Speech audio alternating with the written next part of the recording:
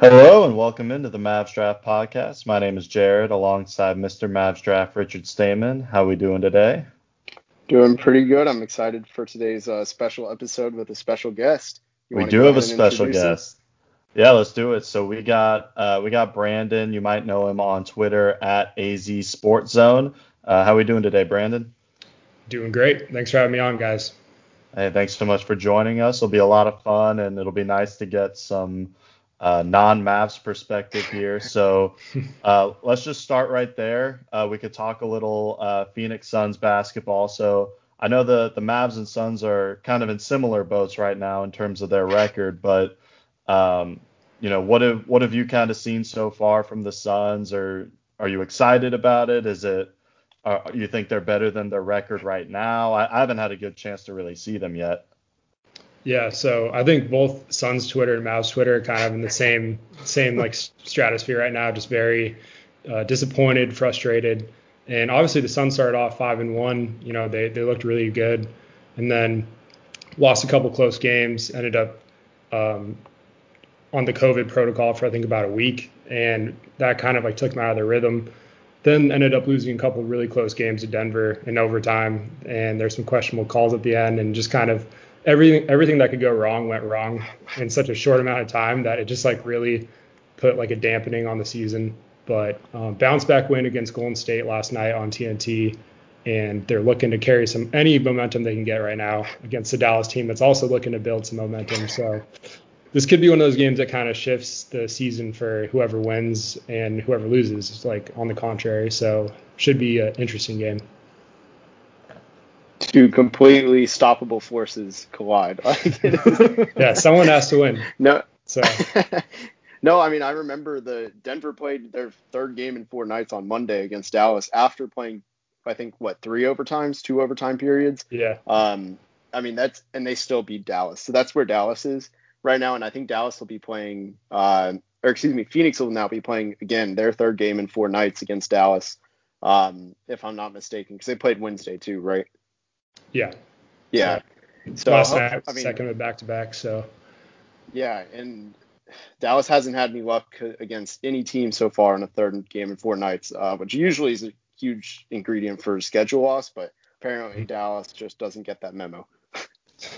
Yeah, this year is just really weird too. So there's no like the games you think are like easy wins. There's like the Suns lost to the Pistons. I mean, they're up by 24 and they blew the lead. So it's just that was a bad game. Yeah, it's been that kind of year. So Yeah, the schedule's definitely been weird to say the least. A lot of the 3 and 4 nights, the back-to-backs, and that's kind of a whole other conversation. But obviously the last time I really watched the Suns, they were just like an absolute wagon in the bubble, just running through everybody. So what's kind of changed to where, because coming into it I thought, okay, they're definitely going to be a playoff team, Booker and Ayton, and then you go and you add Chris Paul, you add Jay Crowder.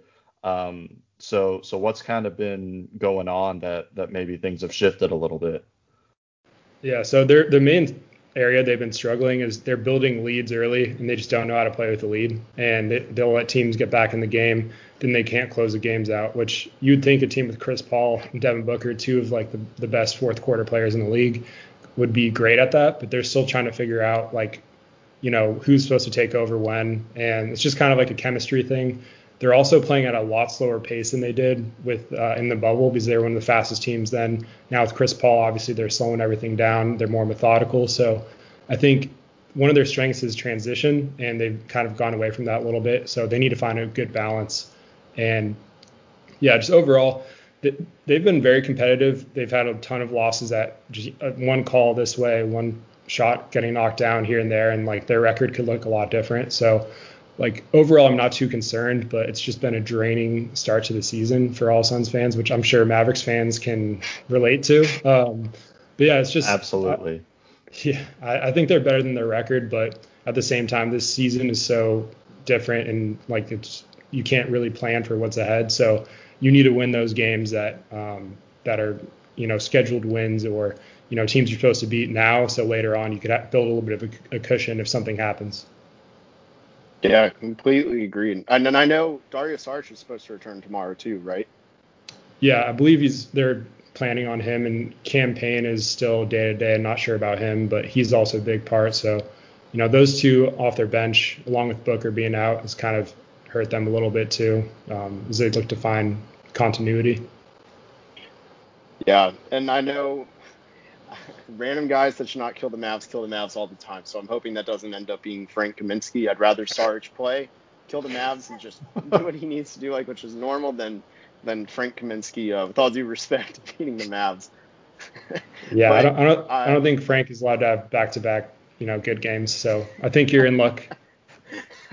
That's great news. Well, I know one Well, thing that I noticed. Sorry, Jared. no, go ahead. I was gonna say one thing I noticed from the Denver series was that like Mikal, I don't remember if it was both games or I believe it was at least the Saturday game. That Mikal Bridges was just in random foul trouble for almost no reason. I remember just ticky-tack fouls or just avoidable fouls. Is that something that's been happening all year? Or is that something that was kind of a fluke that series, I guess? And do you think that's like a key? Because Luka loves drawing fouls and baiting guys into cheap fouls. Do you think that's something that the Suns are going to have to avoid in order to be it's like an X factor for y'all? Yeah, definitely. He's done that, I think, probably twice this year.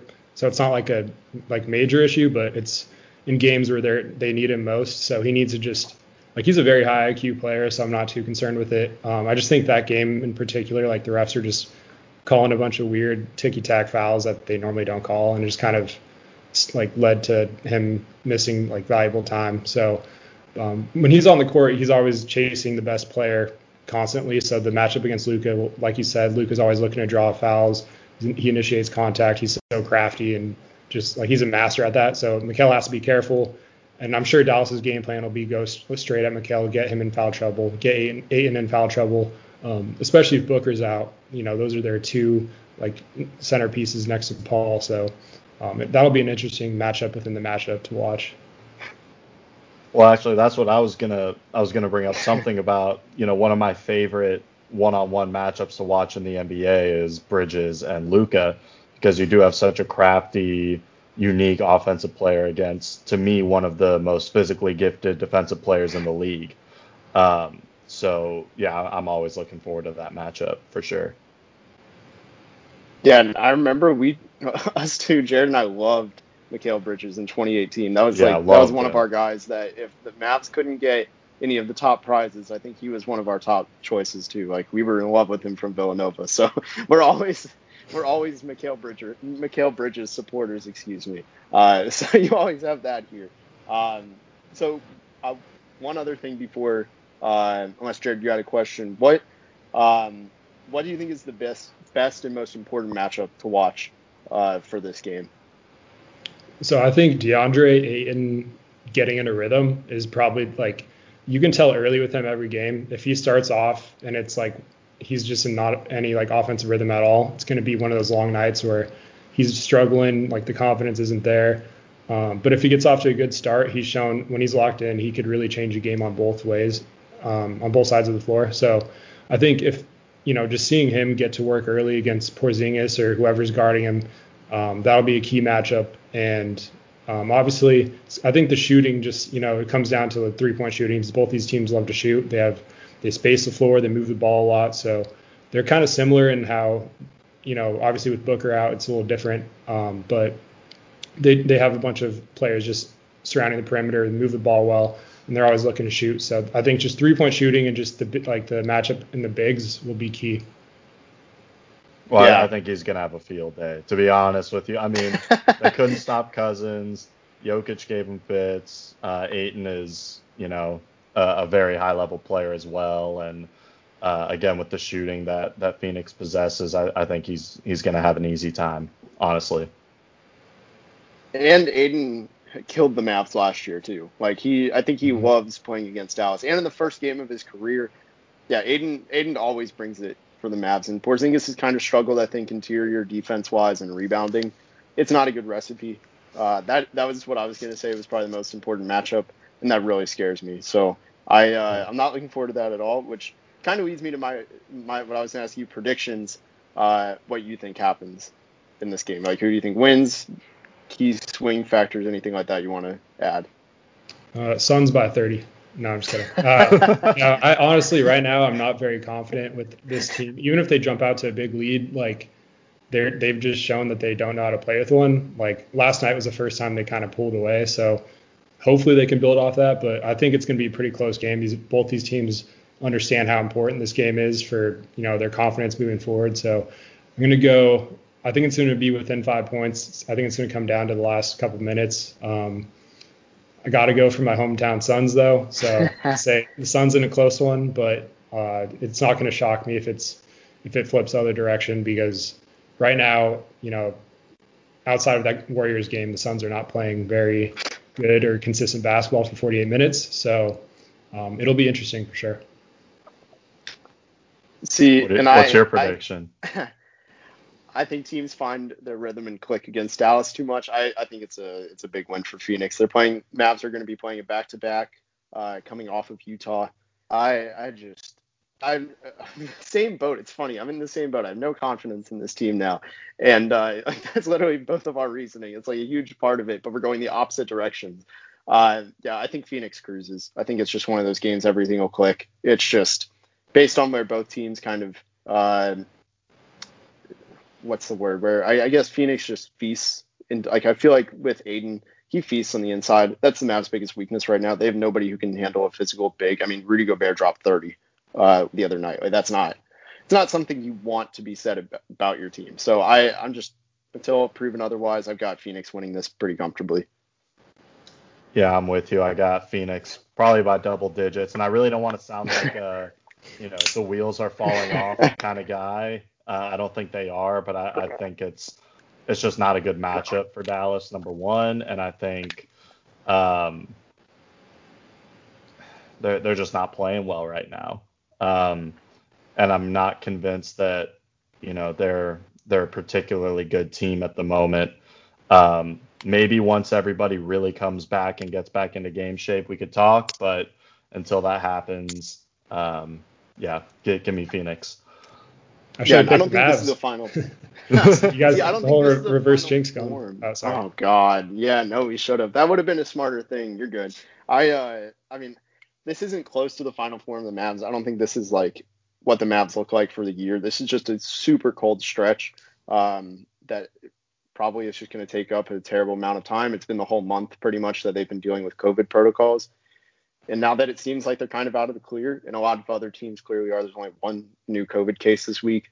I think that's when you're going to start seeing the Mavs play a little better. I don't think they play Phoenix for a little bit after. I could be wrong on that, but because I haven't looked at the schedule. But maybe the next time that comes around, we'll have different perspectives on where we are. So, all right, should we move to some college basketball from this past week? Yeah, an area we're a little bit more confident in altogether. All right, so there were a few good games this weekend. We talked about some different games that you guys had seen. To be honest with you, I was catching bits and pieces here and there of a bunch of different games, but by and large, I had a lot of housework that I had to do this past weekend. So with that in mind, I figure, why don't we start with the Kentucky-Bama game? We've talked about the Kentucky prospects quite a bit, you and me, Richard, but it'd be nice to hear from Brandon as well and just give a different perspective. And then obviously Bama's got some guys as well. So Brandon, as you were watching this game, Alabama ended up winning by 11. But what kind of stuck out to you from that game in particular? I think just in general, how dangerous Alabama is, like even when they're not really clicking offensively. Nate Oates, I think he's probably done the best coaching job in America this year. And just seeing him, I think they went on a 10-0 run at one point late in the game to ice it. And, they just have so many weapons offensively. And Kentucky, like, they're just a very young team too. So I think Alabama knew, like, despite their struggles by their standards offensively in the first, 30 minutes or so, that they had a chance to win that game. And they closed it out like it was nothing. And I just really like Alabama's team from top to bottom and just the way they play. Like if you're a guard recruit, you should go play for Nate Oates, like 100%. It's just it looks fun, and I think like NBA teams are going to eventually start to reach out to him, or maybe if a blue blood spot opens up, he's going to be like a top priority. So, and on Kentucky's front, they're just such a weird put together team, like, and they're very young too. So I feel like it kind of like that Duke syndrome where it's like, they're better than this, but at the same time, they're so young and just like they don't really click. They're still looking for their identity. So, BJ Boston's been pretty disappointing. I still do think there's something there. It's just like a confidence issue with him. So that's the main thing. Isaiah Jackson, if he could score, I would love him. But, defensively, he's awesome and he blocks everything in sight. So, yeah, those are my just general takeaways on that. Yeah, and I agree with pretty much everything you said. I mean, Alabama top to bottom is crazy. And I mean, the fact that Josh Primo still doesn't have, I feel like a ton of NBA hype is kind of crazy to me because I see the upside as just crazy high for him. And Herb Jones doesn't get enough love as well, just to kind of add on to that. One question I had for you, because Jared and I have debated this, I think, in the past. So again, curious to get your perspective, but who do you think is the best Kentucky prospect? Like, if you had to choose who you would take first in the draft from anybody on that Kentucky roster, who are you taking? I think I'd still go BJ Boston just on an upside play. Just, it depends where you're picking also, I think, but yeah, I'd still take a swing on Boston. I think he's someone that's going to take, it's just like, his pre-college film was like nutty, and he just needs to get back to that confidence. And so I'd be willing to take probably risk on him. I'm not too high on Terrence Clark, honestly. And Isaiah Jackson, I have him as like a fringe first, maybe like early second. But BJ, for now, just like on pure upside, that's probably my top choice. I'm totally with you there. I was actually curious. So at what point would you want to take that gamble, do you think? And obviously I know like situation has a lot to do with things like that, but just kind of in a vacuum, where do you think you feel comfortable taking a guy like that? I think anywhere like after the lottery, probably like maybe even like the 14th pick is high as that at this point. But obviously there's still a lot of season left, and he's not progressing. Like, he's had a few flashes here and there where it's like maybe he's starting to wake up a little bit. But if he can put it together a really strong stretch, he still has a chance to go lottery, I think, for sure. But at the moment, like, I'd probably say somewhere in that lottery mid-first range. All right. So do you think Alabama's the best team in the SEC? Because to me, it's Alabama or Tennessee personally. But what do you guys think? I think Tennessee has the most talent, but right now Alabama's the best team. Like, if Tennessee can get everything to click and they get on the same page and use their guards a little better, I think, give Springer some more leash, and I think they should start Springer and Johnson together and put Josiah Jordan-James off the bench just to give him a different look. But yeah, I think Tennessee, if they click, they definitely have the highest potential. But right now, the way Alabama's playing, I'm going to take them. I think they're probably one of this, like, I won't even say sneaky anymore, but just one of those teams I think has a legit chance to make a Final Four run for sure. Yeah, they're legit. Like, I mean, I said it before, they're crazy good top to bottom, and I mean, Alabama beat Tennessee too, which at the time was an upset, and now it's just kind of normal. I also have Alabama, and I completely agree with everything you said. I really can't even add anything. I mean, the talent is better on Tennessee, especially in terms of NBA talent, but they just don't know how to use them right. Like, we were talking about it before. Yeah. If they figured out how to use Keon and Jaden right, I mean, that's a game changer. Like, that's an unstoppable team. Absolutely. Go ahead. I was going to say, do you want to just go into Tennessee versus Mississippi State? Yeah, it's a good segue. Too? Yeah. So let's hit Tennessee, Mississippi State. This is not a game that I saw, but it was a really close game. Tennessee ended up winning 56-53.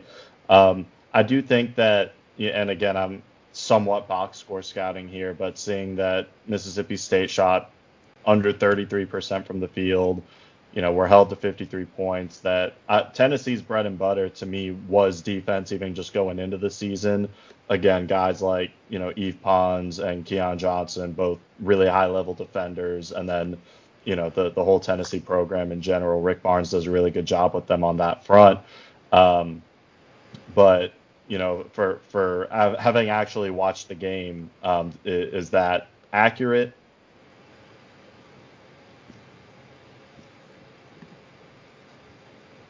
Sorry, what was the question? Sorry. So I was kind of box score scouting it and, Yeah. seeing that they were, held to a poor field goal percentage. So, were they as defensively impressive as the box score shows? Tennessee? Yeah. Yeah, Tennessee. Yeah, I think so. It was kind of a combination. Like, Tennessee plays kind of ugly basketball in a way, but just where they're just trying to grind out every possession, especially defensively. They play hard. So I think that kind of took a toll on their offense as well because they didn't shoot very well either. So in Mississippi State, they have some dudes that can fill it up.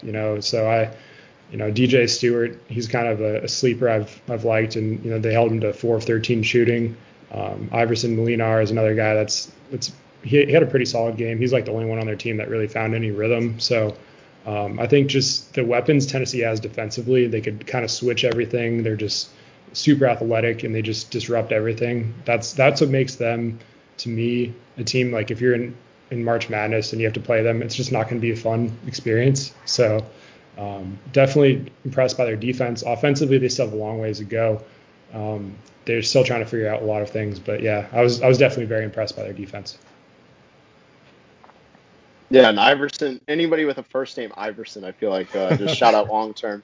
There's no way I'm turning him down. Like Allen Iverson is one of my favorite players growing up, so shout out to him. And he's legit good. Like I liked him last year too. Yeah, no, I also unfortunately didn't get to see this game, but I know Jaden Springer had a nice game, 9 points, 5 assists, 4 rebounds on 3 of 7 shooting. Again, the usage is kind of weird. Just 25 minutes and only 7 shots just seems so wrong. Granted, he got to the line a couple times, but man, and again, just box score scouting here. I didn't unfortunately get to watch this one, but it would be really nice to see him played at a higher usage. Who do you have higher ranked, Brandon? Jaden Springer or Keon Johnson on your board? Right now, I have Jaden Springer higher. I have him 9th, and I have Keon 14th. So both lottery guys. I think Keon he's a little bit more raw. Like offensively, he still has a long way to go. But defensively, I mean, that guy's a freak. It's like that's why I love this Tennessee team. They have just so many guys. Like, and you have Yves Pons, who's just insane. He makes a play like every night that you're just like, how did he do that? So Tennessee is really fun to watch, like on a play-by-play basis. But as a whole, it's very it can get ugly sometimes offensively. So they do need to find a better way to use Springer, get him more involved offensively, because I think he's also kind of trying to as a freshman on an older team, like find his identity and his role without overstepping. So it's kind of a balancing process.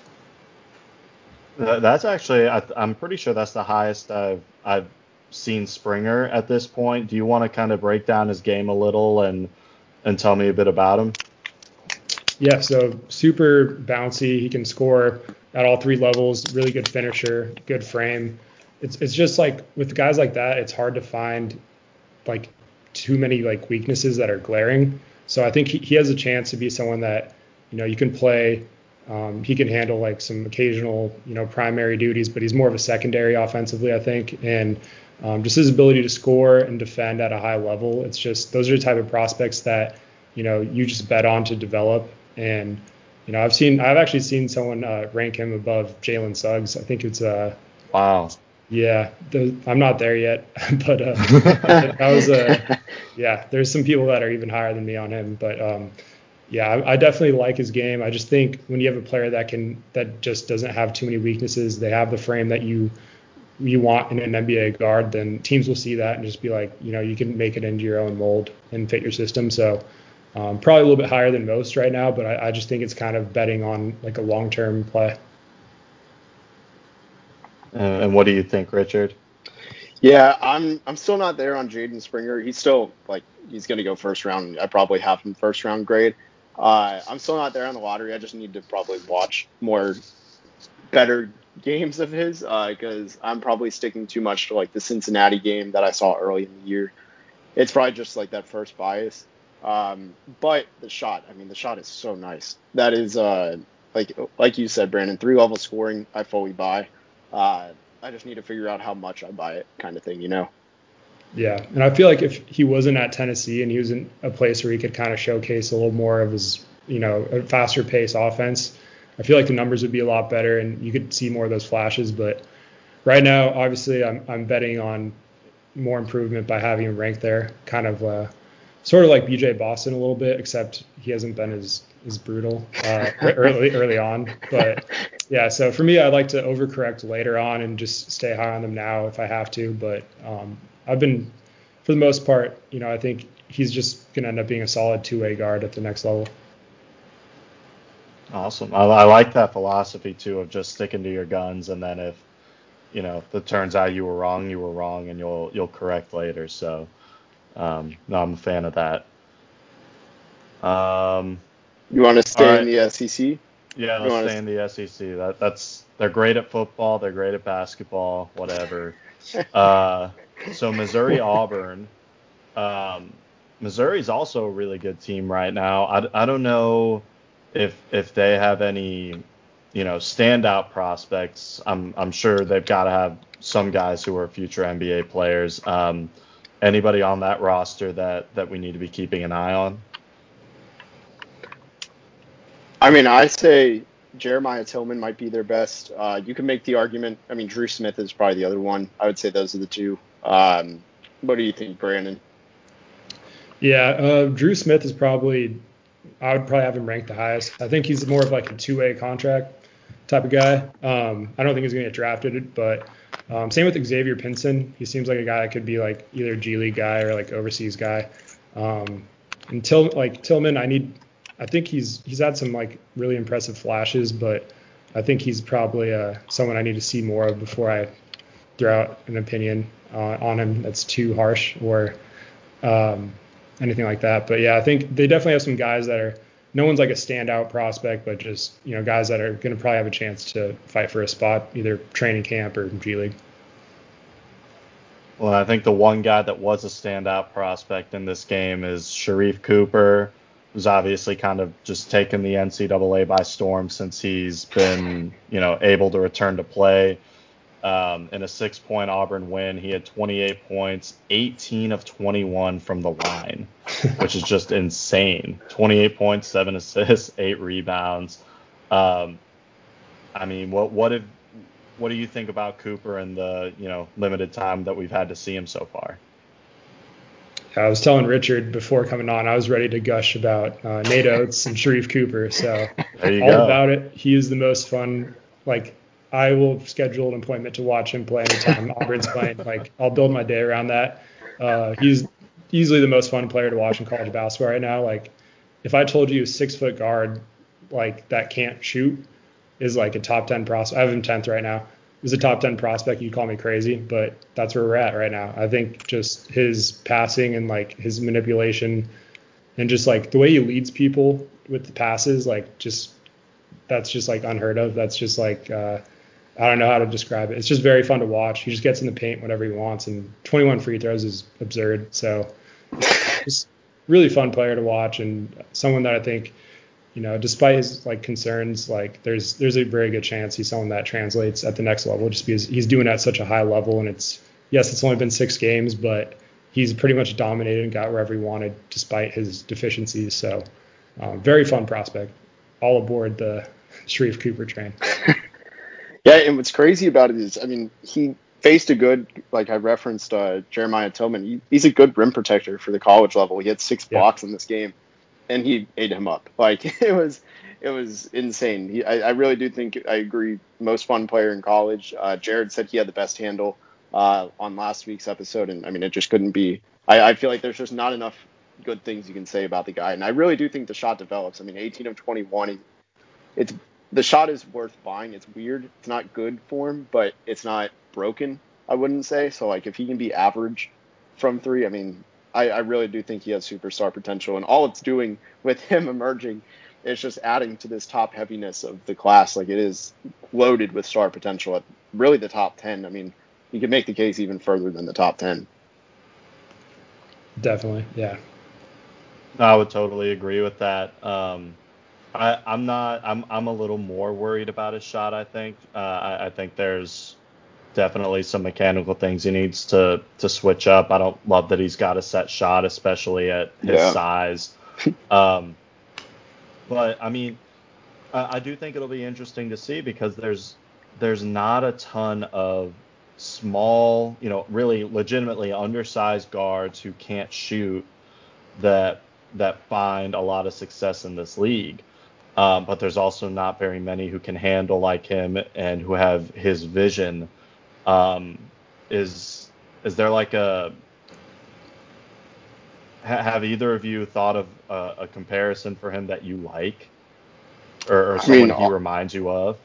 It's a stupid comparison, but the only one is offensively. I mean, kind of John Wall, but I mean, that's a bad one. That's a bad example.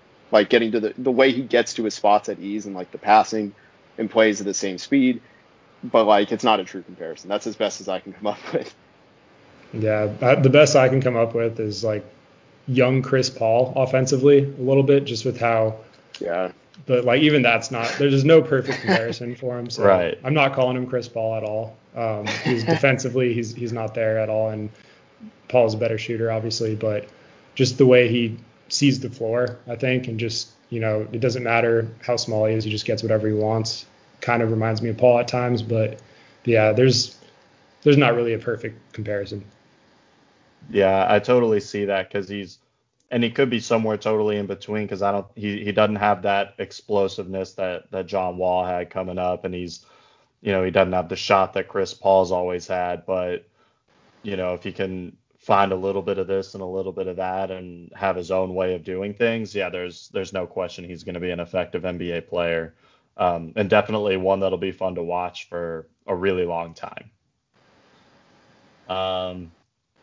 Were there any other games this past week that you guys wanted to touch on, or do you guys maybe want to preview some of the upcoming games for this weekend and beyond?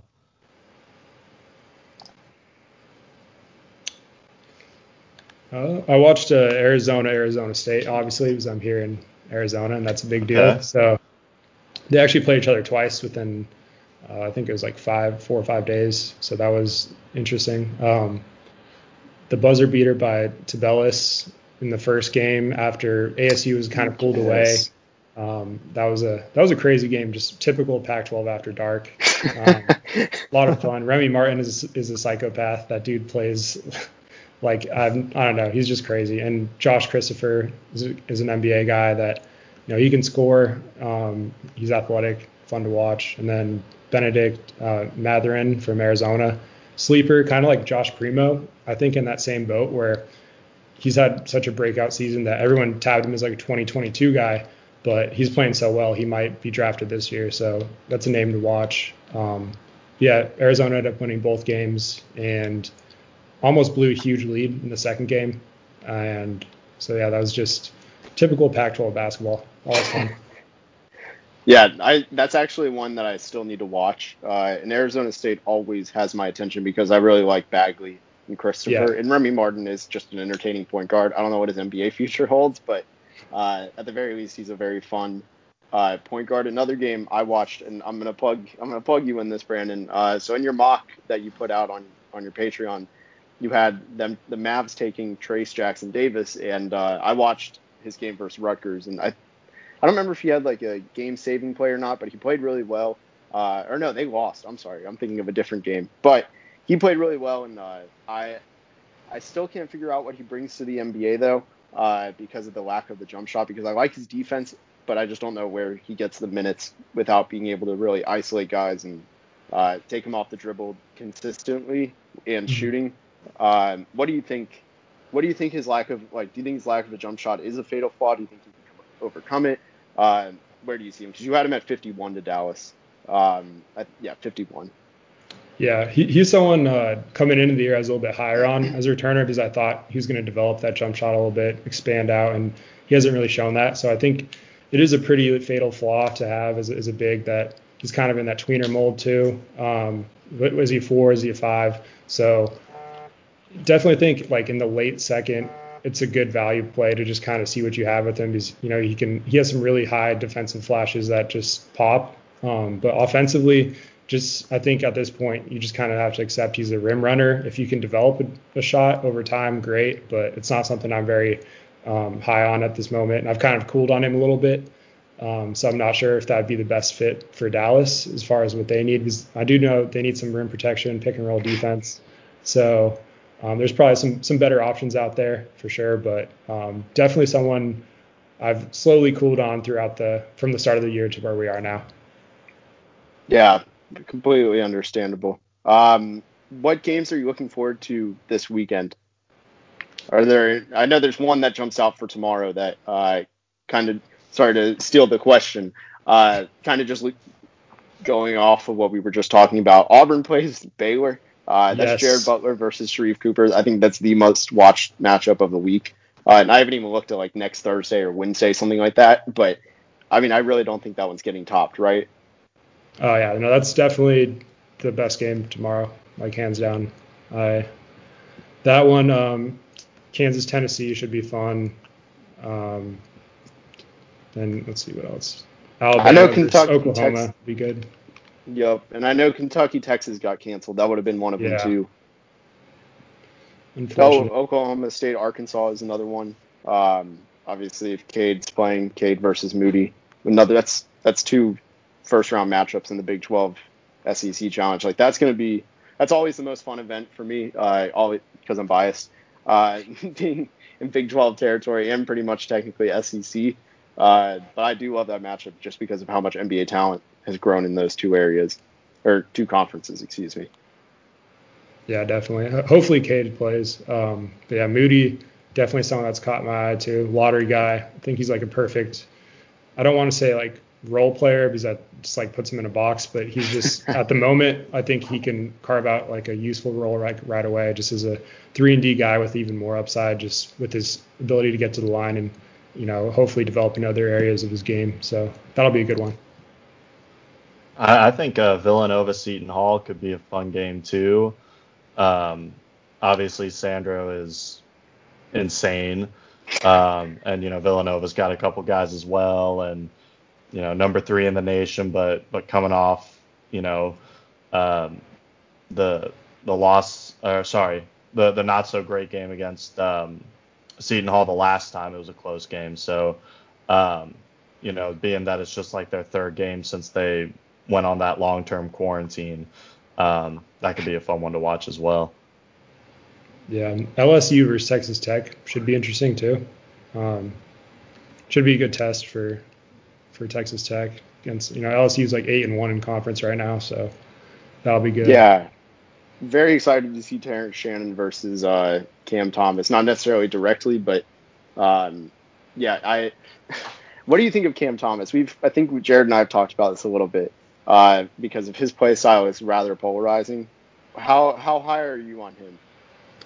I'm probably on the lower end. Like offensively, I think he's just someone that I think could be a really good like 6-man in the league, just someone you bring off the bench for instant offense.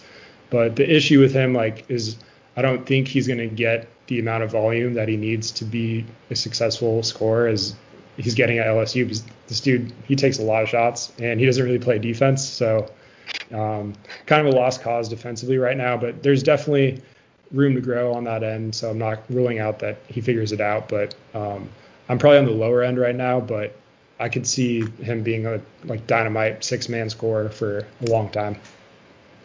I was actually going to ask something kind of similar between him and Josh Christopher, because I know we had that discussion when we did our dueling big boards of which one of those guys do you like more, because I think they're somewhat similar in that, just being volume scorers and, what else do they give you?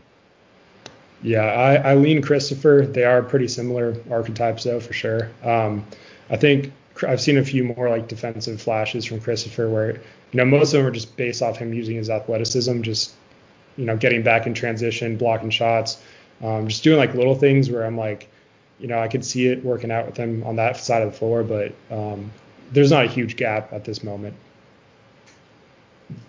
One other game that I want to throw out there, and just because I know y'all are both big Corey Kispert fans, I have to do this since I got both y'all here.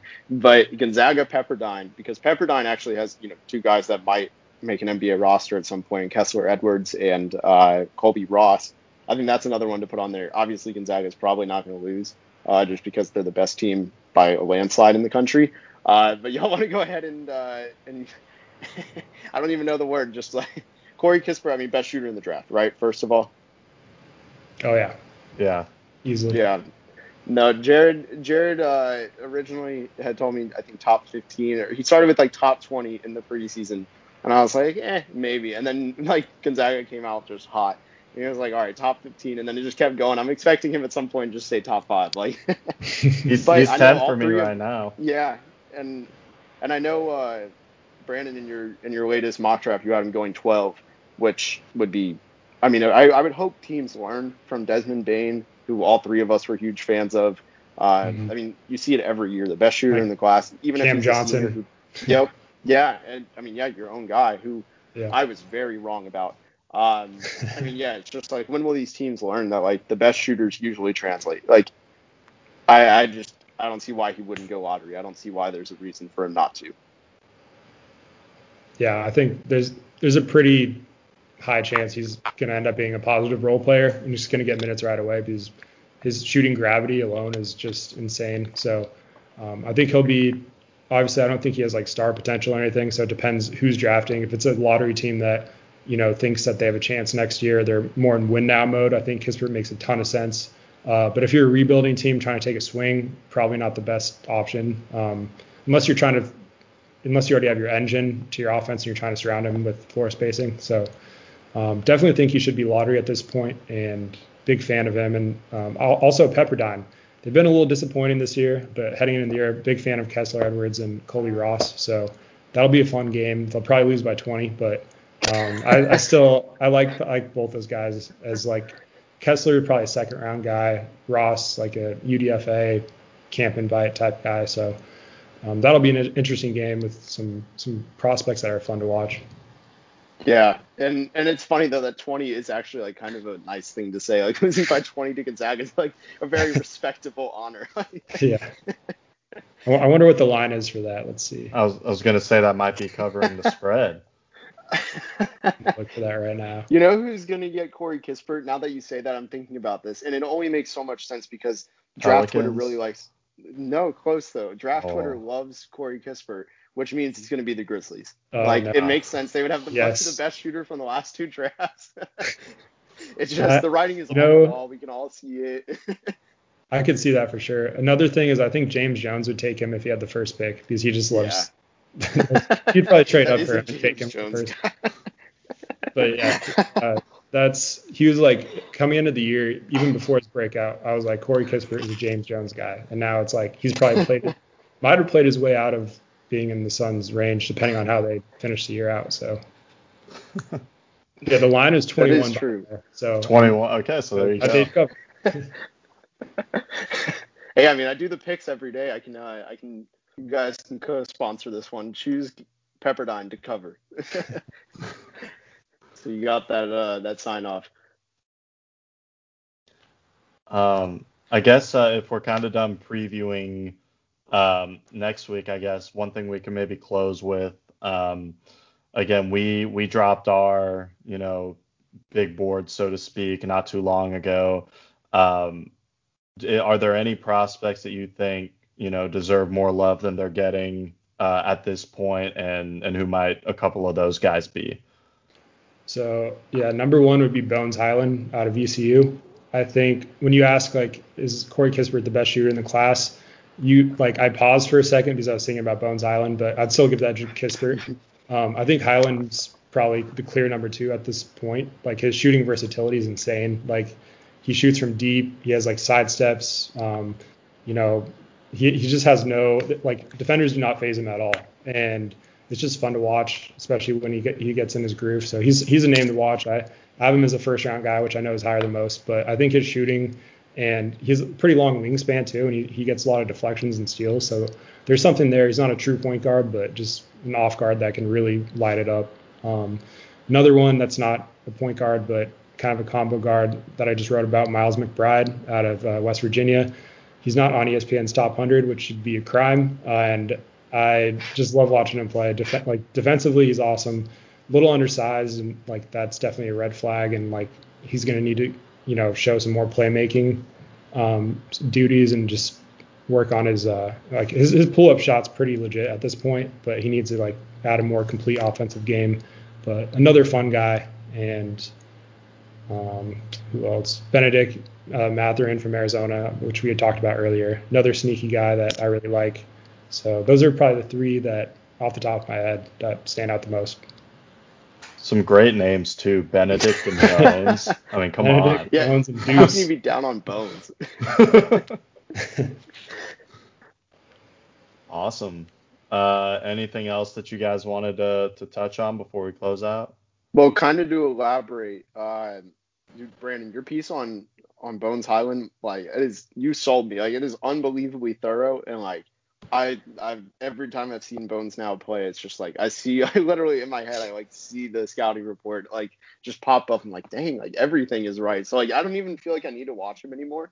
It would just be for like clicks if I needed to, but no, it's legit like the best, definitely the most thorough scouting report I feel like I've ever read of any player. So definitely, if y'all can check it out, like his Patreon is 100% worth it.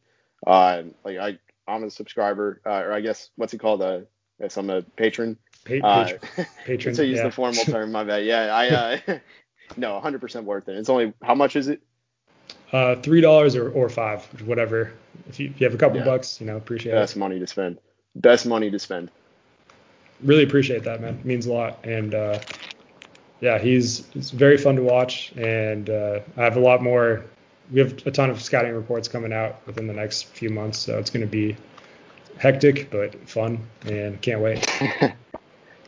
So speaking of which, what's the best way for people to find your Patreon and the other work that you're doing?